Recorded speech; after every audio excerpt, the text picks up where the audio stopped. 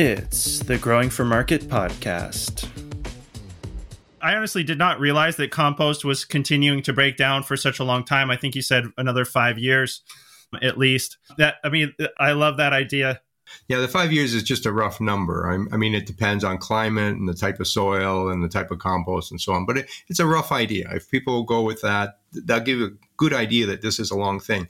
And I think that's one of the big myths about compost. People think that I'm going to take this very rich compost and I'm going to put it in soil and suddenly my plants have access to all these nutrients. And that's a myth. The real value is not today's nutrients, it's tomorrow's nutrients, right? And that's one of the big difference between organic fertilizers and synthetic fertilizers, right, is how quickly they actually make those nutrients available to plants. Hello, and welcome to the Growing for Market podcast, where we talk about all things market farming related. I'm Andrew Mefford, one of your hosts and editor of Growing for Market magazine. For 32 years, the magazine for veg and flower farmers. If you're enjoying the podcast, just wait till you see the magazine. Go to growingformarket.com for more. In a few minutes, we'll have Shop Talk with Neversink Farm, talking about farm tools with Connor Crickmore. We'll be chatting about new tools, old tools, how they can benefit your farm, and tips to use them successfully. Neversink Farm makes this podcast happen with their generous support so it can come to you for free. And we think there's no better collaborator for a podcast by farmers, for farmers, than Neversink Farm, where the tools are designed by farmers. So check them out at neversinkTools.com. Today, I have the pleasure to welcome Robert Pavlis to the podcast. Robert is a well-known speaker and educator with over 40 years of growing experience. He is the author of several books, including Building Natural Ponds and a whole series demystifying important growing topics, including soil science for gardeners, microbe science for gardeners, garden myths, and most recently, compost science for gardeners. He has a background in chemistry and biochemistry, which allows him to research topics and understand the underlying science behind things. He uses that understanding to present complex growing topics in an easy-to-understand style that is both informative and fun to read. I personally enjoyed his book, Plant Science for Gardeners, because I got all my plant experience working on farms. I never took a plant biology class in my life. So Robert's plant science book did a great job explaining to me the background and mechanics for a lot of the aspects of plant care that I was familiar with from farm experience, but didn't really understand the why behind the how to take care of plants. As the owner and head gardener of Aspen Grove Gardens, a 6-acre botanical garden in southern Ontario, Canada, he grows over 3,000 varieties of plants. Now, most of our readers are at the small farm scale and up, so I want to make clear that we are not just talking about composting household food scraps. Household food waste is not enough to make a dent in the needs of even the smallest farm that is applying any amount of compost. So before we get into the details of making it, you point out in the book that there is some confusion of what compost even is. So to lead off, I wanted to make sure and ask you what good compost is and why it's good for plants.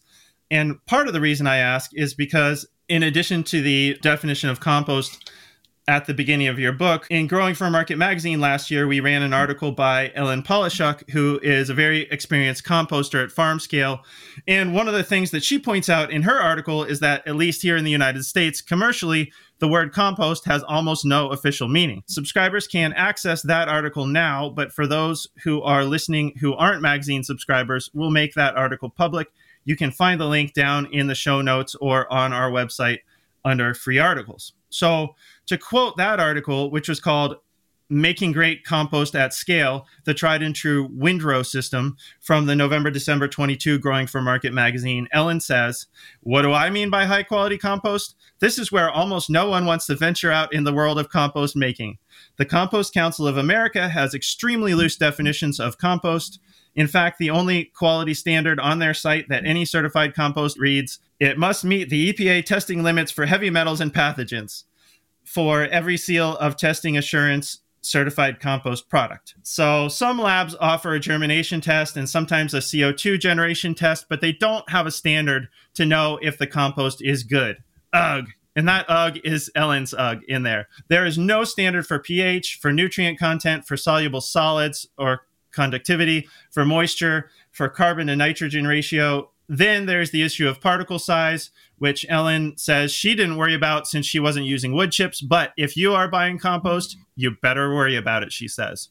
So I take all that to mean if you're a grower, you've got to be really careful when you're buying compost, because it could be anything from beautifully finished, sweet smelling, carefully made compost to incompletely composted, ammonia smelling, plant killing, only partially composted compost, which in itself may be a reason why people might want your book, Robert. Not everybody has access to good compost if they can even figure out what it is. So for some people, perhaps making compost is the only way to get the really good stuff. So, Robert, what is good compost, and what factors do growers need to consider when buying or making, hopefully, good compost? Well, almost any compost has some value. So I'm not sure there really is bad compost, provided it doesn't have any toxic material in it. So the heavy metals would be an issue. There are some long-lasting herbicides that could be an issue. But assuming it doesn't have those things in it, any compost is better than no compost. I think what makes compost a better quality is when that material has a higher level of, I'm going to call it plant material.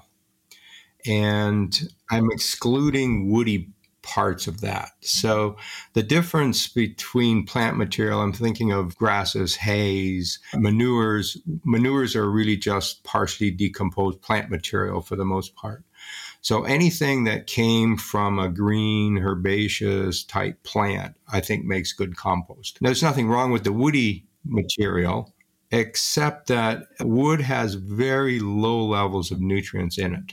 So you're getting the carbon components from the wood, but you're not getting a lot of nutrients. So wood is not a nutritious source, whereas green, grassy material is. So the more of that went into the compost, the better the quality of compost there is. But compost does a couple of different things. One is that it's adding carbon to the soil. So we want more carbon in our soil. So even woody products do that part of it. So that has value. So any compost is better than no compost. Okay.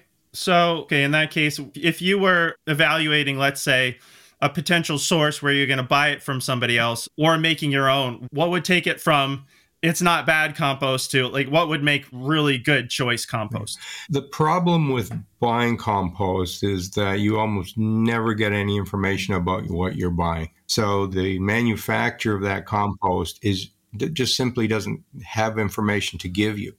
I mean, they might have some vague terms about what goes into it, but they really don't do a lot of testing. I mean, you're not going to get a detailed nutrient analysis of this compost. For one reason, it always changes. So someone making compost is very dependent on the stuff that arrives, that goes into it. And there's variability in that. So they're not doing a lot of testing to make sure that each batch is identical to the last batch. Even things like the NPK on bags of composted manure, for instance, it generally gives you the NPK value, but it's always the same, right? Every year you go to the store and buy that horse manure, it's a 111 or 0.5, 0.5, 0.5. Well, those numbers are on the conservative side, because they don't want to over-advertise their product. But that bag, the material in that bag hasn't necessarily been tested, right? They just bring the stuff in, and every once in a while they'll test some, and yeah, it's kind of around 111, so that's good enough, and that's what you get. So you're not going to get that kind of information from any source of compost, at least not in bulk amounts. I mean, there may be some specialty stuff you can buy in bags that's really expensive that your readers wouldn't want to buy. But bulk stuff always changes. So you can get municipal compost. Well, municipal compost is whatever people put out to their curb to be picked up that are taken to the municipal composting facility.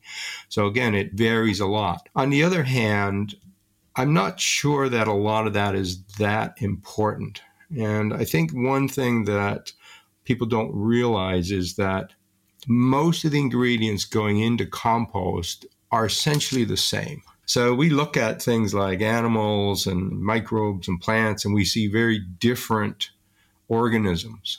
But on a biochemical basis, they're very, very similar. They all have proteins in there. They all have carbohydrates and sugars and enzymes. And so I don't know what the number is, but I'm sure that 70% of their biochemistry is identical. And then there's that 30%, which is a little different. So plants have different hormones than animals and so on. But all that material is basically the same. And when we go through the composting process, it becomes even more the same. So those differences disappear as this material gets more and more composted. And at the final stage, when everything's fully composted, fully decomposed, they're identical. You can't tell the difference between a dog and a pea plant. Okay, once it's fully composted. So the concerns about, what goes in and what is better. I know there's people who say, we want comfrey in there because it has special properties, or we want these other ingredients, like coffee grounds and so on. They have special ingredients. Most of that isn't important. At the end of the process, it all ends up being very similar.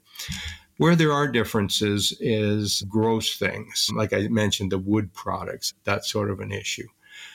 But other than that, there's very little difference once you're finished composting. That's the whole purpose of composting, really, is to take this material and turn it into something that plants can use. And plants can only use very simple things, right? They can only use the basic nutrients. They can't use the big stuff. So if I have two different sources of completely different plant material, or one's grass clippings and the other is manure, there's no difference between those by the time I'm finished composting. Yeah.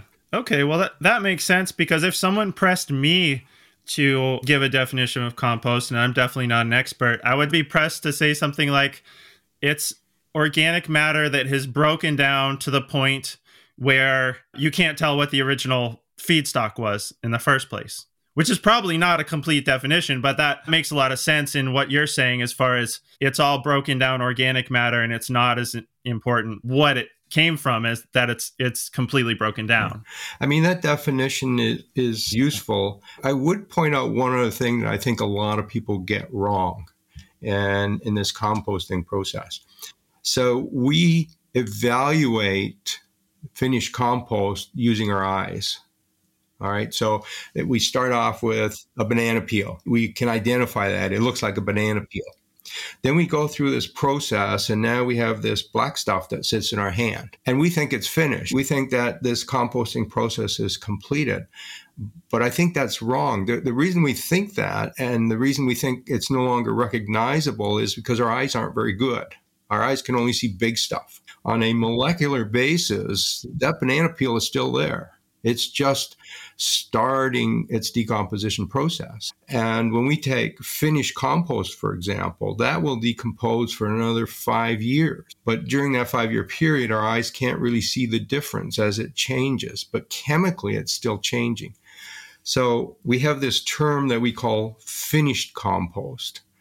And that's a very loose term, too. And in fact, scientifically, we don't have a good lab test to tell you when it's finished.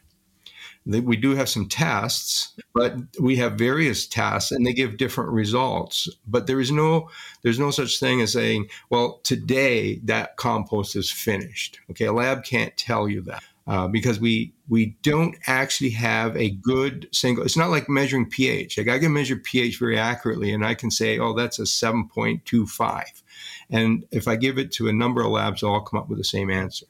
But when I finish compost and I do different tests on it, people come up with different results. It's not a clear result. So gardeners look at it and say, well, it's finished when it looks finished. It's black, it's crumbly. I can no longer see the original ingredients. Then it's finished. But chemically, it's just on its way to becoming finished. And it still has a long way to go, right?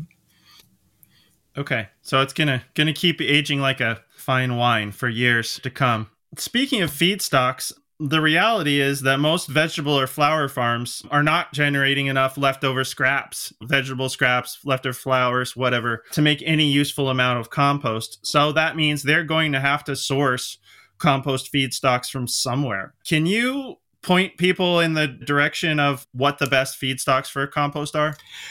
Well, there's two things you want to get to. You want to get to the C/N ratio, which we'll talk about a little later, I think.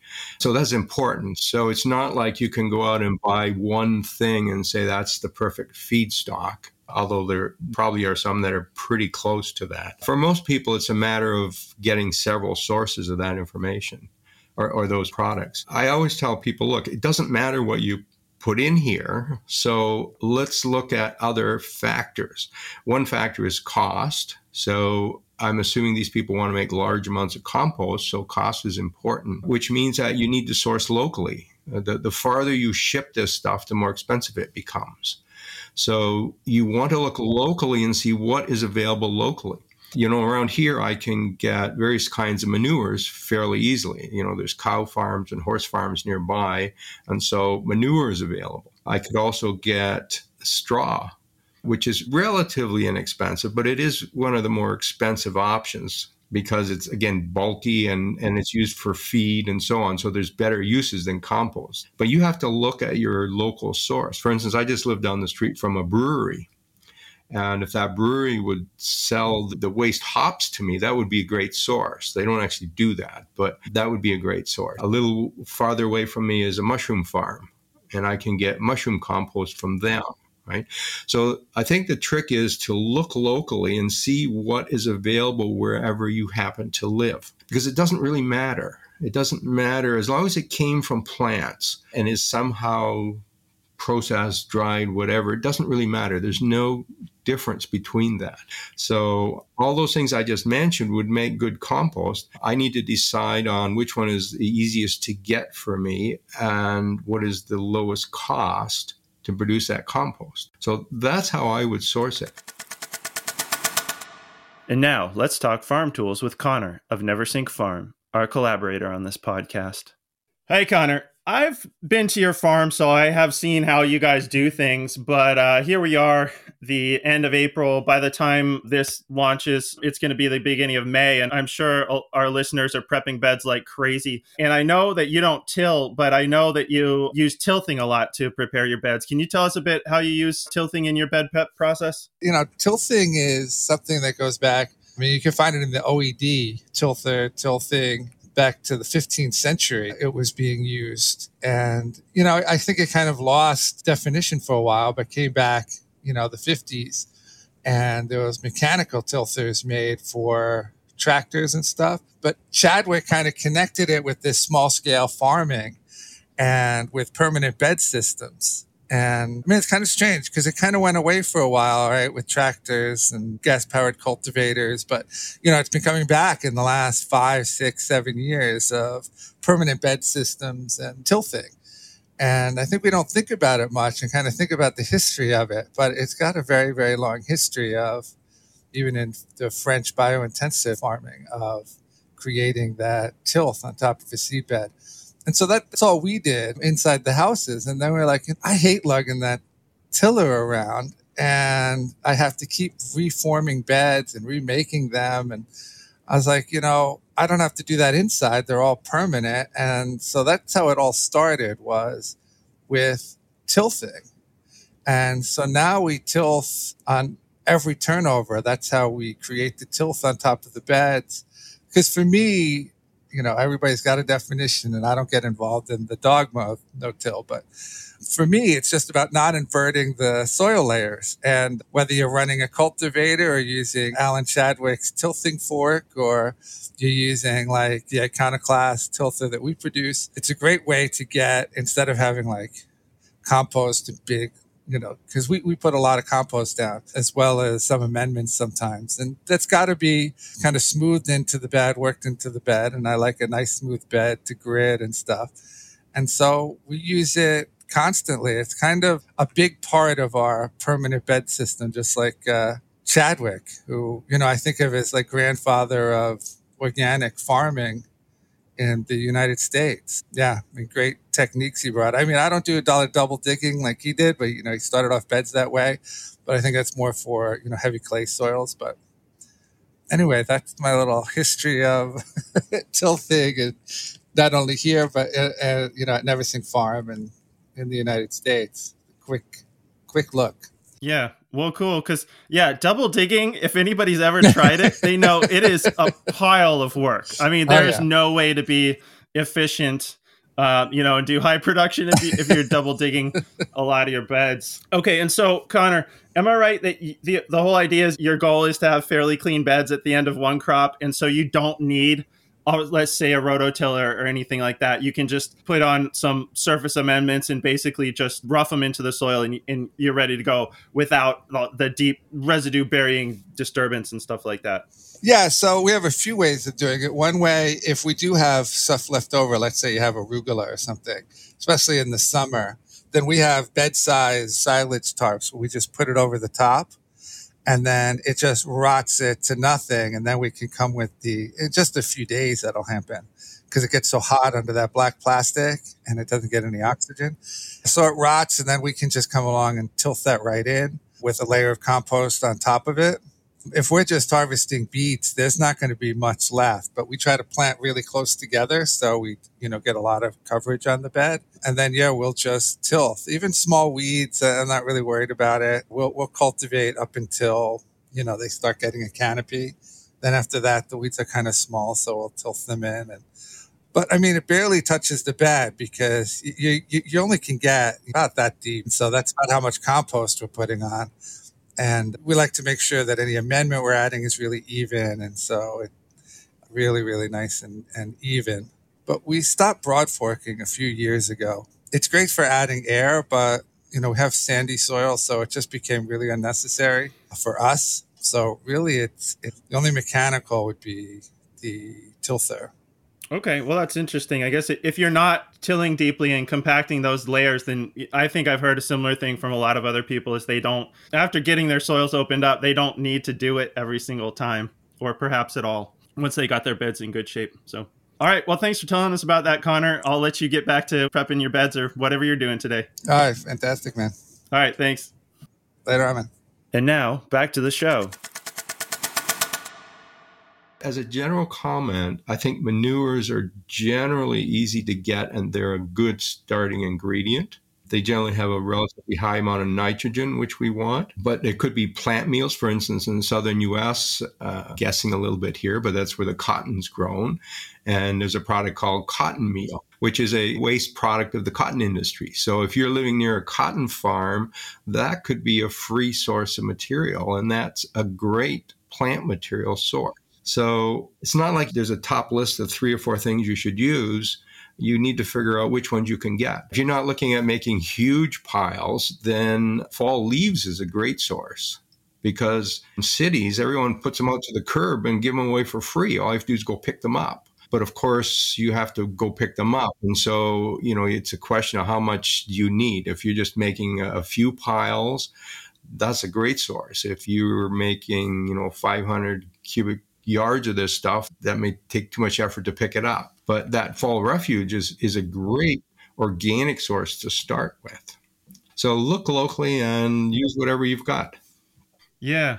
That's a great suggestion right there, because I think whether our listeners are in a rural area or in an urban area, oftentimes there are businesses that are generating organic matter, either byproducts that they can get for free or hopefully not real expensive. Like where I am in Maine, there's a lot of logging, and there's some places locally where you can buy like shredded wood and, the byproducts of after they've made the logs into timber. I know some farmers in big nut growing areas in the Southwest United States who can get like nut shells and nut byproducts and things like that. And I'm thinking urban areas, like you mentioned the brewery, there's actually, if you think about it, there's a lot of our growers are trying to start farms in close to their customers. And so you may have, a brewery or some other business that you might not necessarily think of in an urban area that's actually generating a fair amount of organic matter that they might be happy to get rid of. So that's a great suggestion. Well, as long as we're talking about the feedstocks, what about ratios? I always hear people talk about ratios of brown to green ingredients. And in the book, you talk about the myth of the ratio of browns and greens. What do people tend to get wrong about the ratio of browns and greens? Well, the first thing is that composting has nothing to do with browns and greens, and there really is no ratio of browns and greens. What has happened is that we've done some science, and what the science has learned is that it's important to get the carbon-nitrogen ratio correct. And we know what that ratio should be. And then gardeners have come along and said, well, that's too complicated, carbon and nitrogen. We don't understand that. So let's simplify things and talk about browns and greens. What they've really done is they've complicated the process, even though they're trying to simplify it. So from a gardener's perspective, it's much easier to look at something and say, oh, this is brown, this is green, and then I'll use the same ratio. But that ratio is a CN ratio, carbon-nitrogen ratio. It's not a brown-green ratio. There is no such thing as a brown-green ratio. What the brown-green refers to is that if things are green, they probably have high nitrogen, but not necessarily. If they're brown, they probably have high carbon, but not necessarily. So manure is brown, but it's actually a green, right? Coffee grounds are brown, but it's actually a green too because it has high nitrogen. So the color alone doesn't even tell you whether an item is a brown or a green. It's a silly designation, really. You need to go back and look at the CN ratio, and particularly for your audience, because they're going to look at doing larger amounts. Okay, for a backyard gardener who's doing a little pile, it's not so important. Go with the browns and greens. But there is no brown-green ratio. What people should be doing if they're more serious about composting is looking up the CN ratio. Where does the CN ratio actually come from? Well, it goes back to the fact that all composting is done using microbes. The microbes want food. They're eating in this compost pile. It turns out that microbes live the happiest when the ratio is about 25. So the CN ratio is 25, which means there's 25 molecules of carbon for every molecule of nitrogen. That's when they're the happiest. So what we do is when we start the pile, we aim for something like 30, which is a bit too much nitrogen, but that's okay. That gets the thing started. And when we're finished composting, we're down around 20. All right. So during the process, carbon is lost to the air as CO2, and the CN ratio slowly changes, but it starts at 30, ends up at 20, and 25 is that happy medium where the bugs are really happy. And that's why we do it that way. So the goal is to look at each ingredient you have, figure out what the CN ratio of that ingredient is, and then you can go through and do some calculations to figure out how much of that to put into your pile so you start with a CN ratio of 30. Now, that's actually quite complicated, and that's one of the things I did in the book. I actually give you 3 different ways to do that. One of the reasons it's complicated is that you don't actually know what the ratio is because you're not going to send it to a lab for testing. And if you look at lists that are available, they generally have a range, right? So wood is, I can't remember the numbers, but it's something like between 150 and 300. That's a pretty big range. So that's one problem. The second problem you have is that these were all developed by scientists. And when scientists do things, they work on weights. Okay, and these are dry weights. So if I take a green blade of grass and weigh that doesn't give me the dry weight. I have to dry it first to get the dry weight. And of course, gardeners and farmers aren't going to do that. So those ratios are based on dry weight. So you actually have to take the weight of this into account. So you say, okay, let's say the ratio of green grass is a 10, CN ratio of 10, but we have to account for the moisture in there. So when I weigh my grass, I have to correct it for the dryness, and then I have my CN ratio. Well, that makes the calculations really complicated. There's 2 problems. One is gardeners don't want to dry stuff, and 2, they don't want to weigh it either. We work in volumes. We work in wheelbarrow fulls, bucket fulls. If you're doing a lot, you're going to have a little excavator with a front loader bucket. You want to do things in volume, not weights. So what I've done in the book is I've taken that complicated one and I've provided a simple one that's based on volume. It basically consists of taking your input ingredients and putting it into 3 piles. So one is very high carbon and one is high nitrogen and one is sort of in the middle. And then there's a very simple formula for mixing that. And I've already corrected for the moisture levels on those things. But getting that CN ratio absolutely correct isn't important. If it's close, the process will start. In fact, even if it's not close, the process will start. It will just go very slowly, right? So, for example, if we take fall leaves, they're brown and they actually have low amount of nitrogen in there. So there's not enough nitrogen to get us to a ratio of 30. Fall leaves are probably somewhere around 100. We want to be at 30. So you have a couple options. You can just pile them up and do nothing, and they will compost, but they will take time. It's a slow process because there's too much carbon. There's not enough nitrogen to feed the microbes to get them going. Or we can take that brown leaves and add a bunch of nitrogen. So they'll break down, just not quickly. That's right. Everything composts. So you don't need any kind of ratio. It all composts eventually. You take a tree, which is really high carbon. If it falls in the forest, it composts eventually. What we're generally interested in when we're making compost is to speed up the process because we don't want to wait 3-4 years. We want compost I can use in a few months. And so the closer we get to that ratio, the faster it will go. So what I do with my brown leaves is I just add some nitrogen and get the ratio close, and suddenly the composting happens really fast. So that's the importance of the ratio, not to compost, but to compost quickly.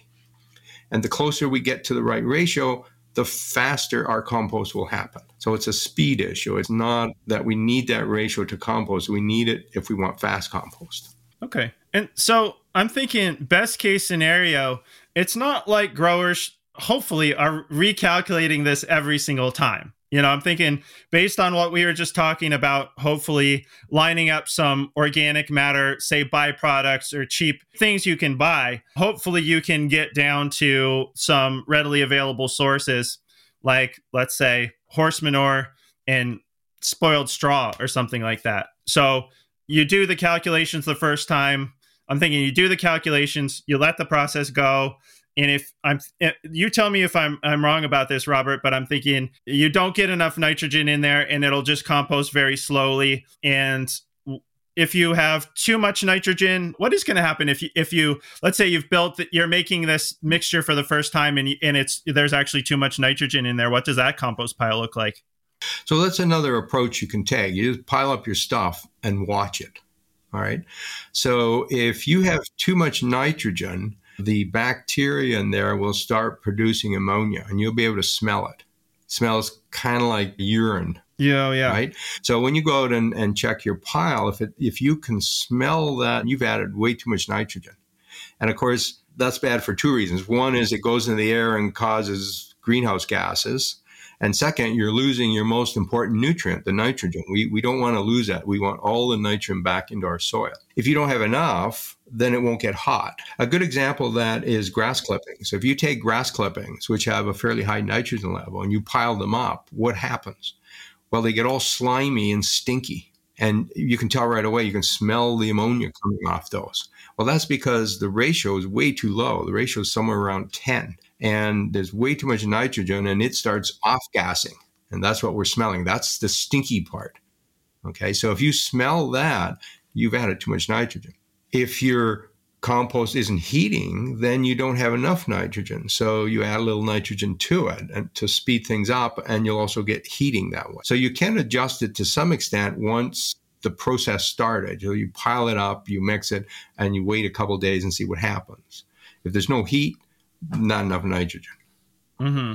It's never a lack of microbes, by the way, which is another whole myth. And you say it's never a lack of microbes. Is that just because microbes are endemic? They're everywhere, and it's just a matter of giving them what they want to eat to get them active? Yeah. We don't see microbes for the most part. There are so many millions and millions of microbes. Okay. So if you take a speck of soil, okay, just a tiny, tiny little speck in your palm of your hands, it's got 1 billion bacteria in there. Okay, it's got 1 million fungi in there. So a big pile of stuff is just covered. Everything is covered. Your hands are covered. The leaves are covered. The wood chips you're putting, everything you put in there is covered with billions and billions and billions of microbes. Okay, this idea that you have to put in a starter concoction of microbes is just silly. Okay, your compost pile is so full of microbes, you don't need them. Yeah, I've heard that kind of statistic before, and it always blows my mind. It's hard for me to imagine how many microbes are actually in everything. So let's say if you have piled up grass clippings or a pile of manure and you smell that ammonia. So you really don't want that, right? Because that's the smell of your nitrogen fertilizer leaving. And like you said, we don't want it to get in the atmosphere, but also we want it to stay in that compost to feed our plants. So if people smell that, if people can tell that their pile is too hot, they smell the nitrogen coming off of it, would you recommend them just to throw some more carbon on the pile and remix it? Or is there a way they can remedy that? That's the only way you can fix it. So, next year, don't do that. Put in more carbon, or right away, put in a bunch of carbon and take your pile apart, add some carbon, mix it up again. And as soon as you do that, then that smell will go away. Do you recommend people to use, say, a probe thermometer or something like that to monitor the temperatures on the inside of the pile, even if they don't have to, say, meet organic certification, just to see what's going on deep down there in the pile? I think unless you need it for certification, I wouldn't bother. Partly because you can stick your hand in there and get a pretty close reading. Partly because it's really not that important. Whether we get to that temperature or not really doesn't make a lot of difference. The reason the certification probably asks for it is that when you get up to a certain temperature for a period of time, you do start killing off pathogens. And that's probably why they're doing it. So you're saying, okay, you get to 140 for a day, you've killed off a certain amount of pathogens. A lot of those pathogen killing things that don't make a lot of sense. I know people are very concerned about pathogens, and so certification programs include that. But again, what pathogens are you killing off? Like, E. coli can make you sick. Streptococcus can make you sick. It's everywhere. Okay, it's in your soil, it's on your plants, it's everywhere. The fact that you've killed them in the compost pile doesn't make any difference because they're on the soil anyways. So a lot of that killing off pathogens really doesn't make a lot of sense. It's more of a psychological thing. It's a government safety thing, right? We have to be as safe as we possibly can for everyone. If someone does get sick by eating something in the garden, we can say, well, at least we certified the compost was safe. For the average person, I wouldn't worry about it. Again, part of it may depend on speed. So if I need to make this really fast and I need to make really large amounts, that's different. Then the thermometer can help me because then I can monitor things more closely and I can spend time with it. I can get the water level just perfect and the ingredient ratio just perfect and so on. And I can fine tune my process to make it faster and faster all the time, which is great if you're a commercial compost producer. But if I sort of need a big pile for my garden every year, it's not that important. Right? Speed isn't that critical to me. So it really depends on what your goal is. You can make very fast compost if you do it very precisely, but you don't need to. And for most people, I don't think speed's that critical. Okay. I wanted to talk a little bit about why compost is so good for plants. In the book, you talk about healthy soil, which will contribute to healthy plants. And I wanted to talk about how compost contributes to healthy soil and plants. You say in the book, in the early stages of composting, you find big pieces of organic matter, a whole leaf or an apple core. These all contain nutrients, but they are tied up in the form of large molecules in complete cells. None of these nutrients are available to plants. As decomposition takes place, cells and large molecules are broken down into smaller and smaller pieces until ions are released. It is only then that plants can use these nutrients.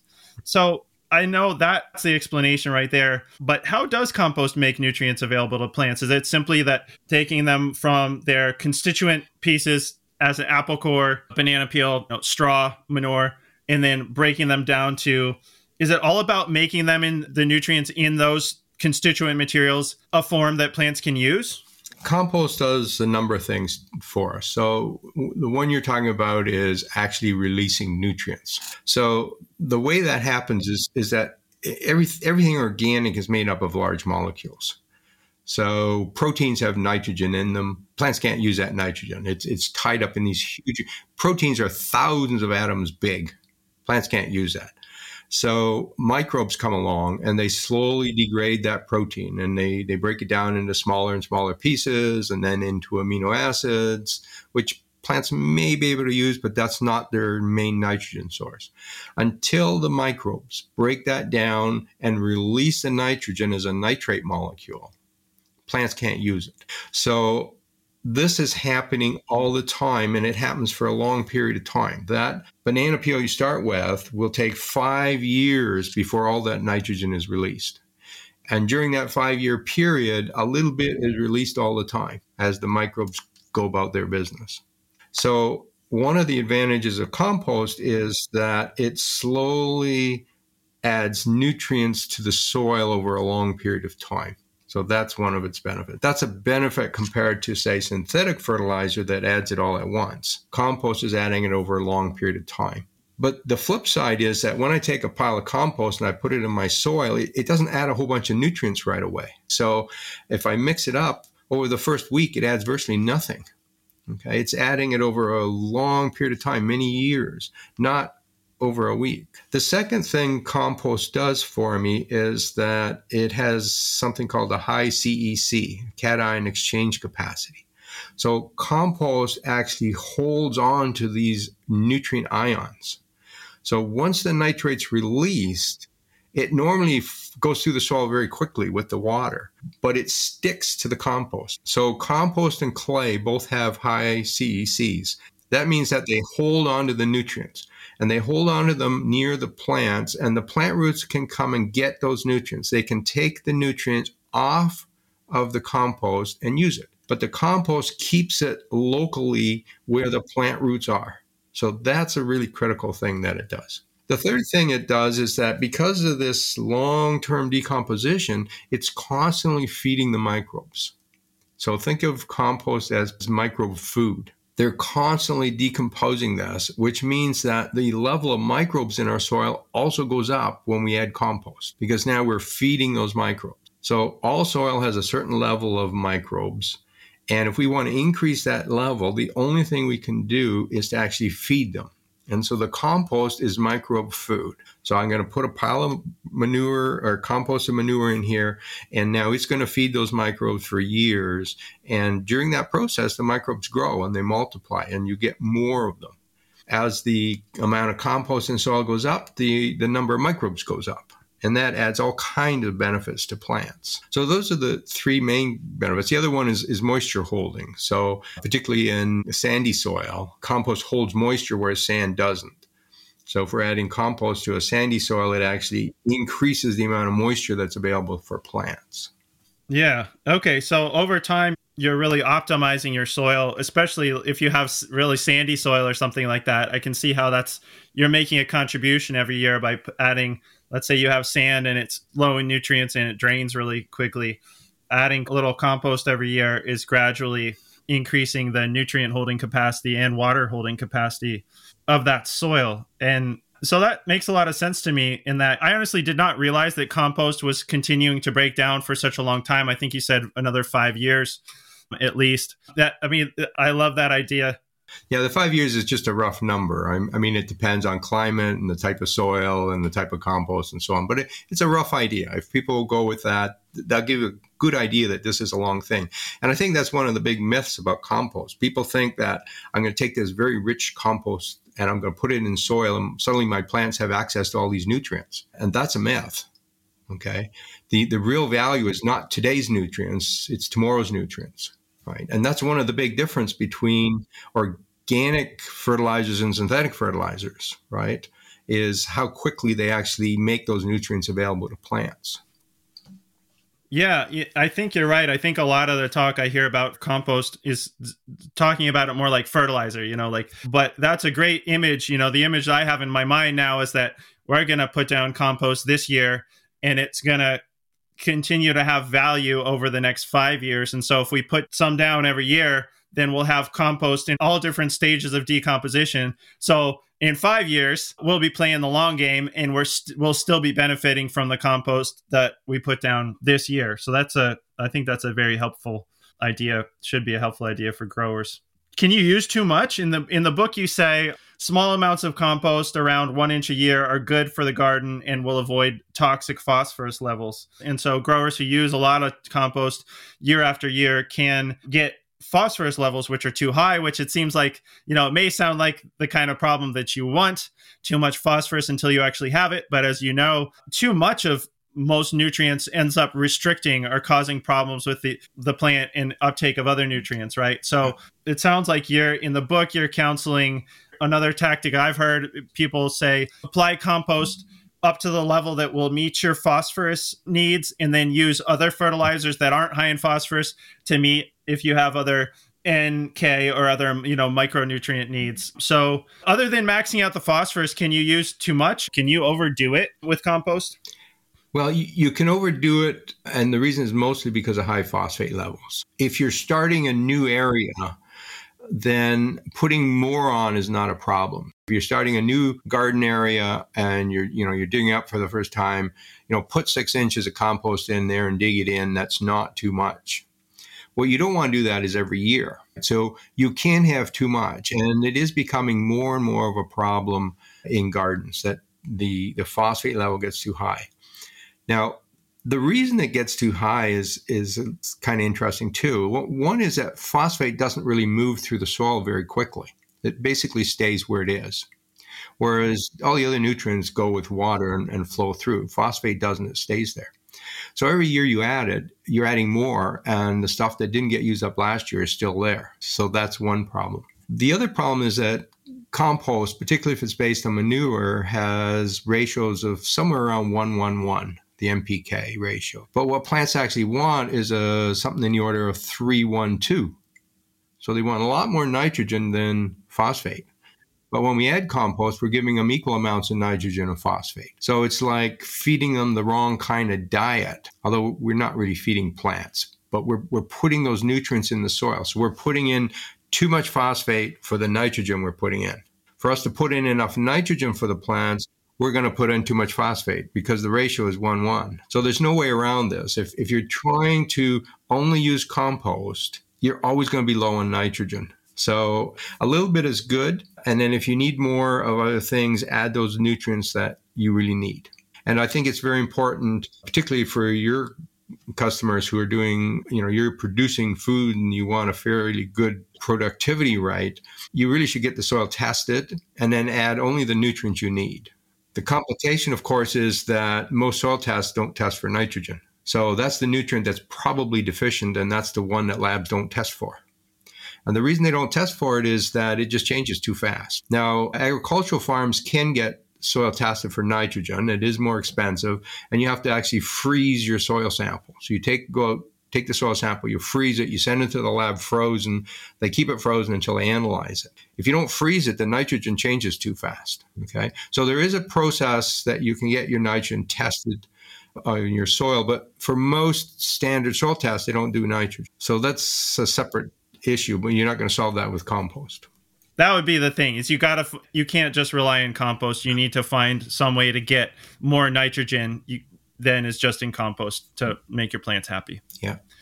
What do you think about covering compost piles? I know I've talked to a lot of growers who will get like a fleece blanket or some impermeable membrane, I guess, and I'm particularly thinking in parts of the country that have regular rainfall, a lot of them don't want to get the pile too wet. And maybe they're also worried about leaching out the nutrients in the pile. But what do you think about that? Should growers be using a cover on their compost piles? Well, I think growers should know why they're using it. That's the bottom line. There's no right answer here. Some should use it and some shouldn't. So, For instance, if you're living in colder climates and you want to compost, in the spring and fall when the weather's cold, covering it will actually get you to a higher temperature. So in cool climates, people use it for heat. The nutrients are released as this composting process happens. And if you get a lot of rain, the rain does wash those out. Particularly nitrogen and potassium get washed out. And so you lose those nutrients. They go into the ground, but they're probably in an area where you don't care if you add more nutrients, right? Because that's the area you do your composting, not where you're growing. So you're losing those nutrients. So areas that have a lot of rainfall will cover them for that reason. The other reason you want to keep the rain out is that compost works best when the moisture ratio is right. So if they're too dry, it doesn't compost. And if it's too wet, it doesn't compost. There's that sweet spot in the middle. When you reach in and grab some compost and squeeze it, it should feel moist, but you shouldn't get any drops of water out of it. Wet compost doesn't compost well. So if you're in a rainy season or a rainy area, then you cover it to keep the rain off to keep your compost drier. But if you grow in a dry area, you might keep it uncovered because you want that moisture, because you don't want your compost getting too dry. So I think the key is for people to know why they're covering it and what problem they're trying to solve. So learn how to make good compost and then do whatever you need to do to make good compost, right? And temperature and moisture are two of the things that are important for making good compost. Well, I appreciate that, because that's, as with so many of the things that we talk about in agriculture, it's not a one-size-fits-all solution. I think that's a lot more helpful to growers than some kind of one-size-fits-all, recommendation. One of the things that you talk about in the book that I hadn't heard a whole lot about is the curing stage of compost. But before we talk about the curing stage, I know earlier in the interview you said that when compost is done is a very soft term because it can be done for a very long period of time. But in order to be able to say like, oh, this compost is done, maybe we want to cure it a little bit. Let's say people have found their feedstocks, they've been composting. How would they evaluate compost for an initial stage of doneness where they could either apply it if they really needed it or start curing it if they were going to cure it? So I think the first thing that people have to understand is that there is no real endpoint to this. It's sort of a continuous process. We have come along and said, well, arbitrarily, we're going to put this line here and say, when we reach this point, we're going to call it finished. And we do that because we want to use this stuff, right? So we've piled it up, we're taking care of it. It gets to a certain point where now we can use it. And that's what we call finished compost. Is it important to cure it, or could you use it sooner? Well, again, it comes down to what do you want to do with it? If I'm getting my garden ready for next spring and it's fall now and I'm going to dig in a bunch of compost, well, I can use really fresh stuff because it's going to sit there all winter and spring anyways. It doesn't matter. If I'm applying it as a mulch, I can use fresher stuff than if I'm digging it into where the roots are going to be. Right? If I'm digging it in and planting right away, particularly seeded plants, I have to be careful that it's not too fresh because fresh compost can burn plant roots, right? So if I'm putting it in today and I'm going to seed tomorrow, I got to make sure it's really finished. I don't want to use stuff that's fresh. So how do you know when it's ready? Well, there is a test that growers can do very easily. What you do, I actually have a video on my YouTube channel show you how to do that. What you basically do is take soil and compost, mix it 50-50, put it in a pot, and put some seeds in it. And pick something that germinates easily. I pick peas usually because I have them around. Beans work, anything that germinates quickly. Put them in. If they grow normally, then it's ready to go. If they come up, they either don't germinate or they come up and they're deformed, the leaves are crinkled or the stems don't grow right or it's not elongating correctly and so on, then that's not finished. If you put seeds into compost that is too fresh, they won't grow right. And in fact, what you should do is 2 pots, right? 1 pot just soil and 1 pot soil and compost, 50-50, and compare them. And you'll see right away, if you can't tell the difference, that compost is ready to go. You don't have to cure it anymore.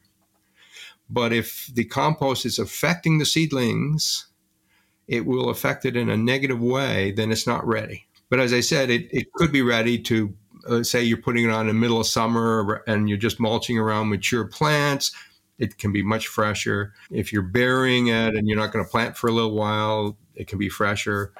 So there's no rule about that either. Now, if you're a commercial operation, you're going to sell it, then you might look at it differently. But if you're using it yourself, I recommend using it as soon as you can. I mean, why leave it laying around in a big pile? The sooner you use it, the more nutrients you're going to get into your soil.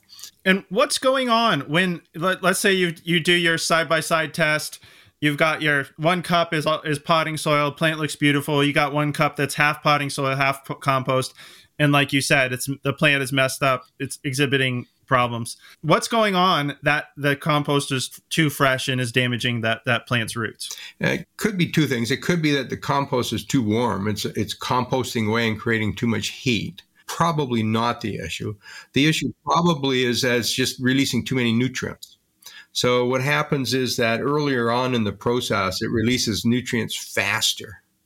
And as the compost gets more and more mature, it slows down and releases nutrients slower. So in that early stage where you're getting a lot of heat in your compost pile, things are happening really fast. The microbes are chewing this stuff up really quickly and releasing a lot of nutrients. So if you release this too low, it's like putting too much fertilizer on your seedlings. It will damage them. Right. Okay. So just like it's the same problem as if people over-applied fertilizer and burned the roots, it's that the compost is too fertile and has burned the roots. Makes sense. And what is the point of a curing stage? That was something that I wasn't real familiar with before I read your book. I think that's more of a commercial thing, that you want it to a point where it's very stable. You're not creating any heat. You're not creating a lot of nutrients. And you want to get it to that point. For home use and for farm use, I don't think you have to cure it. I don't think there's much benefit in it. You want to use it as soon as you can. One of the reasons I put that in the book, too, is that some people use that compost in their potting mix to grow seedlings. It's very common in the UK for some reason. If you're doing that, then it's much more important that you wait till this compost is very stable. You want to cure it so there's no chance that this is too hot for your seedlings. In a sense, making sure that it's not too hot to burn your plants, part of that could just physically making sure that it's not too hot.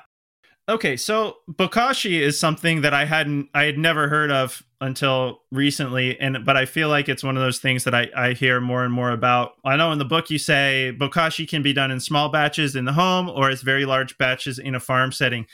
Can you just tell us what bokashi is, and is there any reason that a grower would be particularly interested in doing bokashi versus the sort of what I think of traditional composting, the way that we've talked about it for the entirety of the interview so far? So our traditional composting and what is more popular in North America is an aerobic process. So we want air in this pile. We're using microbes that breathe oxygen. That's a different chemical process than bokashi. Bokashi is a fermentation process. So in bokashi, what we're doing is we're going to use a different type of microbe that grows best when there is no oxygen available. So it tends to be done in North America. We're starting to do it in small batches in containers and so on. But in Asia, it's very commonly done on the farm. And so they'll take a pile of manure and pile it up, or other ingredients. It doesn't have to be manure, but that's a common source for them. And then they'll inoculate it with these lactic acid bacteria, what we call lab. Those like to grow anaerobically, and they go through a different chemical process. They're doing fermentation. It still breaks the material down, but it's a different chemical process. So they tend to cover these piles to keep the air out. They put in a different starting mixture of these bacteria. And so they do bokashi in big piles. My honest feeling is that at the end of the process, they both produce the same thing. Okay, they're both releasing the same nutrient ions. They're just getting there in a different way. Regarding potential contaminants in compost, you go through a number of them in the book. What are common contaminants of compost, and are there any things that growers could be exposed to, even if they're careful about their sources? And is there anything that people could be getting as a contaminant in the compost that they didn't realize because of their feedstock? I think the problem we have is that there are a lot of perceived problems, and then there are real problems. And it sort of depends on which side of the fence you're on. Some people are afraid of everything. There are lots of potential problems. So if we're going to use some manure and that cow was injected with an antibiotic, some people are extremely concerned about those antibiotics. I'm not. because, first of all, it's a very, very small amounts. There are regulations about how many antibiotics you can give to cows. And then there's no indication that plants actually absorb antibiotics in the soil, even if they even survive the composting process. So it's a non-issue. But psychologically, people think it is, and they're concerned about this. So they won't use manure that has antibiotics in it. And if you're an organic farmer, then in fact, that's important. You can't use manure from a farm that's used antibiotics. That's one of those things that can't be an organic growing system. I don't think that's a real problem. There are a couple things that are of concern. One is that there are some herbicides that are long lasting. So most herbicides are gone in a couple months and they're really not a concern. But there are some herbicides that will be around for a while. And in fact, they last for about 3 years. And those herbicides are used on feedstock for animals. And it doesn't harm the animal, it just passes through them. Okay. And so it's not a problem for humans either, because if we got to it, which we probably don't, it would just pass through us. It doesn't harm us. But what it does do is kill plants. So we take that manure from the cow that ate this food, and then we make compost from it, and it survives the composting process. Now we put it on our plants and will actually harm our plants. Okay, so that is a real problem, because it will last in compost or soil or manure for 2 to 3 years. And until it's out of the system, it harms plants. You have to know where you're getting that source. And same with straw. But those things can be sprayed with those herbicides as well. And you have to make sure that that is not on any of your input ingredients. The idea of heavy metals and so on, well, people don't realize that all soil has heavy metals in it. All plants have heavy metals in it. Those really aren't a big issue either, unless someone's been growing, some hay in a polluted field that was used for smelting or something, which is unlikely to happen. So the heavy metals are generally not a problem. Yeah, most of the other things are really not a major concern. I don't see your people using a lot of paper products. There's some concerns there. There's some concern with chlorine in paper products. That's really a non-issue either. Plastics shouldn't be a problem for most of the things you're collecting. So most of the other things aren't an issue. Okay, so it sounds like the take home here is know your feedstocks, right? And ask questions. And instead of just buying straw and thinking like, okay, great, it's straw, there's no plastic in it or anything, ask has it been sprayed with a herbicide or those kinds of things? Because we have had a few articles over the years in the magazine from some growers who had bought, say, hay or straw for composting or for mulching, and had really bad problems with stunted and killed plants from those long-lasting herbicides. That's a real thing that still happens, and that's a very good suggestion. Know your feedstocks, I guess. Well, this has been a really good interview. We've been talking for a while, but I just wanted to make sure and ask quickly about troubleshooting. So what are the most common problems people have with getting their composting to work out right, and what are some of the most common solutions? Well, the most common one we've already talked about is getting that nitrogen ratio right. If you're not getting your temperature high enough and you feel that's important, you need more nitrogen. You just don't have enough in there. Now, it doesn't have to get high. I think there's very little real benefit to getting the higher temperature, except that it happens faster. You can make very good compost at lower temperatures. Certainly, most backyard gardeners don't get high temperatures because you need a good sized pile to get a higher temperature. You need to spend some time to make sure your ratios are right, and most people don't do that.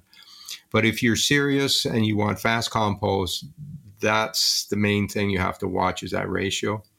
Yeah, we talked about turning as well. You want some air in there and so on. But the nice thing about compost is that it happens anyways. And so one of the things you want to do is to figure out, how fast do I need this compost? And if it's not really that urgent, then you can spend a lot less effort on the composting process. Just let it happen and do its own thing. You want to make a lot and you want to make it fast, or your space is limited and you need several batches a year, then make it fast and you can make very fast compost. Okay.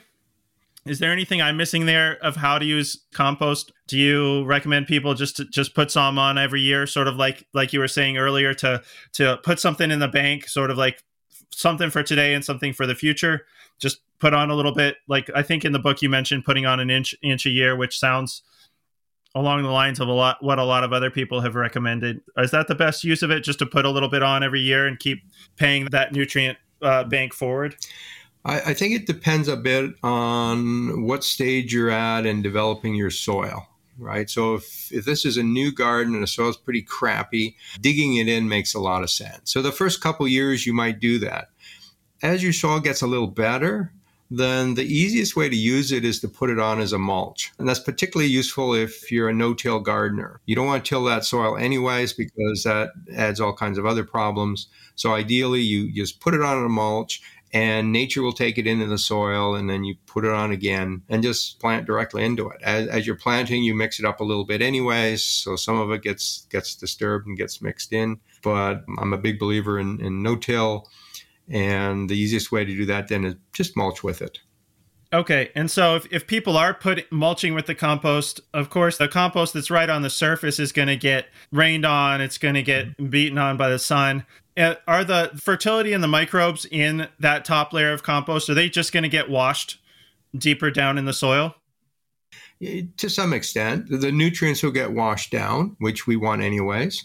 And some of the microbes will, but most of them are stuck on the compost. They're not going to have a big problem on there. They'll just keep digesting it. Where you'll find most of the microbes is actually where the soil level and the compost meet, because that will have more moisture there and it'll be a little cooler there, and that's where they'll be most active. Okay. Well, I've really enjoyed this discussion. I think it's going to be helpful for growers. Before we go, I just want to make sure and ask you if there's anything else that I should have asked you about or anything that you want to talk about on the topic before we go. I think we covered quite a bit. I think it's important is that we use waste product. From an ecological point of view, we want to use waste product. We don't want to grow stuff to compost. That, to me, makes no sense whatsoever. We have enough organic waste material around, and we want to use what we have. We want to use it locally so that we're not shipping around the country. It always bothers me when we can buy bags of stuff here that were made in California and shipped up to Ontario. I mean, that makes no sense when we have stuff here we can use. So it's important to buy locally. And other than that, it's understand the actual organic process. And I think that's where a lot of people don't understand compost well, is try to understand more of the chemistry that takes place there. A lot of people think that anything we put on the soil gets absorbed by plant roots. That's not really true. I think you had mentioned the other book, the Plant Science, right? Talks about plant roots and what they absorb and so on. And it's important that you understand those processes. And I think people will be much less scared of some of these things that are in our soil. The microbes are really important too. In fact, one comment I should make, you had mentioned at the beginning, I also have a book called Microbe Science for Gardeners. And I think you were talking to my publisher. That book's actually not out yet. It will be out this fall. So if people go looking for that, it's written, it's at the printer sort of thing, but it won't be out, I don't know, let's call it September, October, hopefully. And that's another whole subject that's really important is the microbes play such a critical role in plant growth. And there are many myths about that. There's just lots to learn about microbes. But microbes are actually key to this whole process. They're the ones that are building your soil. So when your soil gets better and more crumbly and darker, those are all actions by the microbes. So they're critical to this whole process. And unfortunately, like all other parts of gardening, there's so many myths about microbes. And that's actually one of the things I do is I enjoy myth busting, and I focus on garden myths and figure out what is true and what is not true and so on. Yeah, it's been fun. It's been great. So appreciate being here. Yeah, we really appreciate you making time to sit down with us. Thinking we should have you back on the pod when that microbe book comes out, because you're right. I was looking at the New Society page. I guess I didn't look closely enough. They have it listed up there, but I have enjoyed your books, Robert. In fact, we do, but we also do sell books. So we sell your books, the ones that are published. Yeah, actually, I was wondering why they didn't tell me about that microbe book. So we do sell Robert's books through the website, growingformarket.com. In fact, subscribers always get 20% off all of our books, both as a a little perk for subscribers and also to keep us competitive with the jungle themed retailers out there. If you are interested in Robert's books, you can get them from us. You get them wherever fine books are sold. So thank you so much for being with us today, Robert. Oh, but I did want to ask, how can people find you on, I know you mentioned a YouTube channel. Can you just quickly tell us where people can find you on social media or YouTube or other places? Sure. Garden Fundamentals is my main handle. So I have a YouTube channel, a blog. Under those names, people can come to my Facebook group called Garden Fundamentals, and you can ask questions there. I'm on there all day long. And I also have a blog called gardenmyths.com, which is where all this thing started, where I do myth busting. And there's some like 500 different articles on there. There is one, for instance, on those herbicides we talked about, herbicides in straw and what they are and how to recognize them and so on. So a lot of those sort of things, if they're myth-based, they'll be on that site, gardenmyths.com. All right. There you go, folks. Robert, thank you for being with us. And we'll bug you when your microbe book comes out and maybe you can come back on the pod. That'd be great. Good idea. We'll see you in the fall, hopefully. Bye, everybody.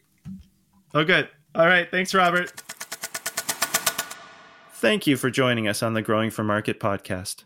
For more tips and tricks from farmer to farmer, check out our magazine at growingformarket.com. If you're not familiar with us, you can request a free print or digital copy from the website. Whether you're a commercial grower or just want to grow like one, subscribe to Growing for Market for the nitty-gritty of growing, marketing, and the business of market farming. And don't forget to visit our podcast collaborator, NeverSink Farm, for the best in farm tools, designed by farmers, at neversinctools.com.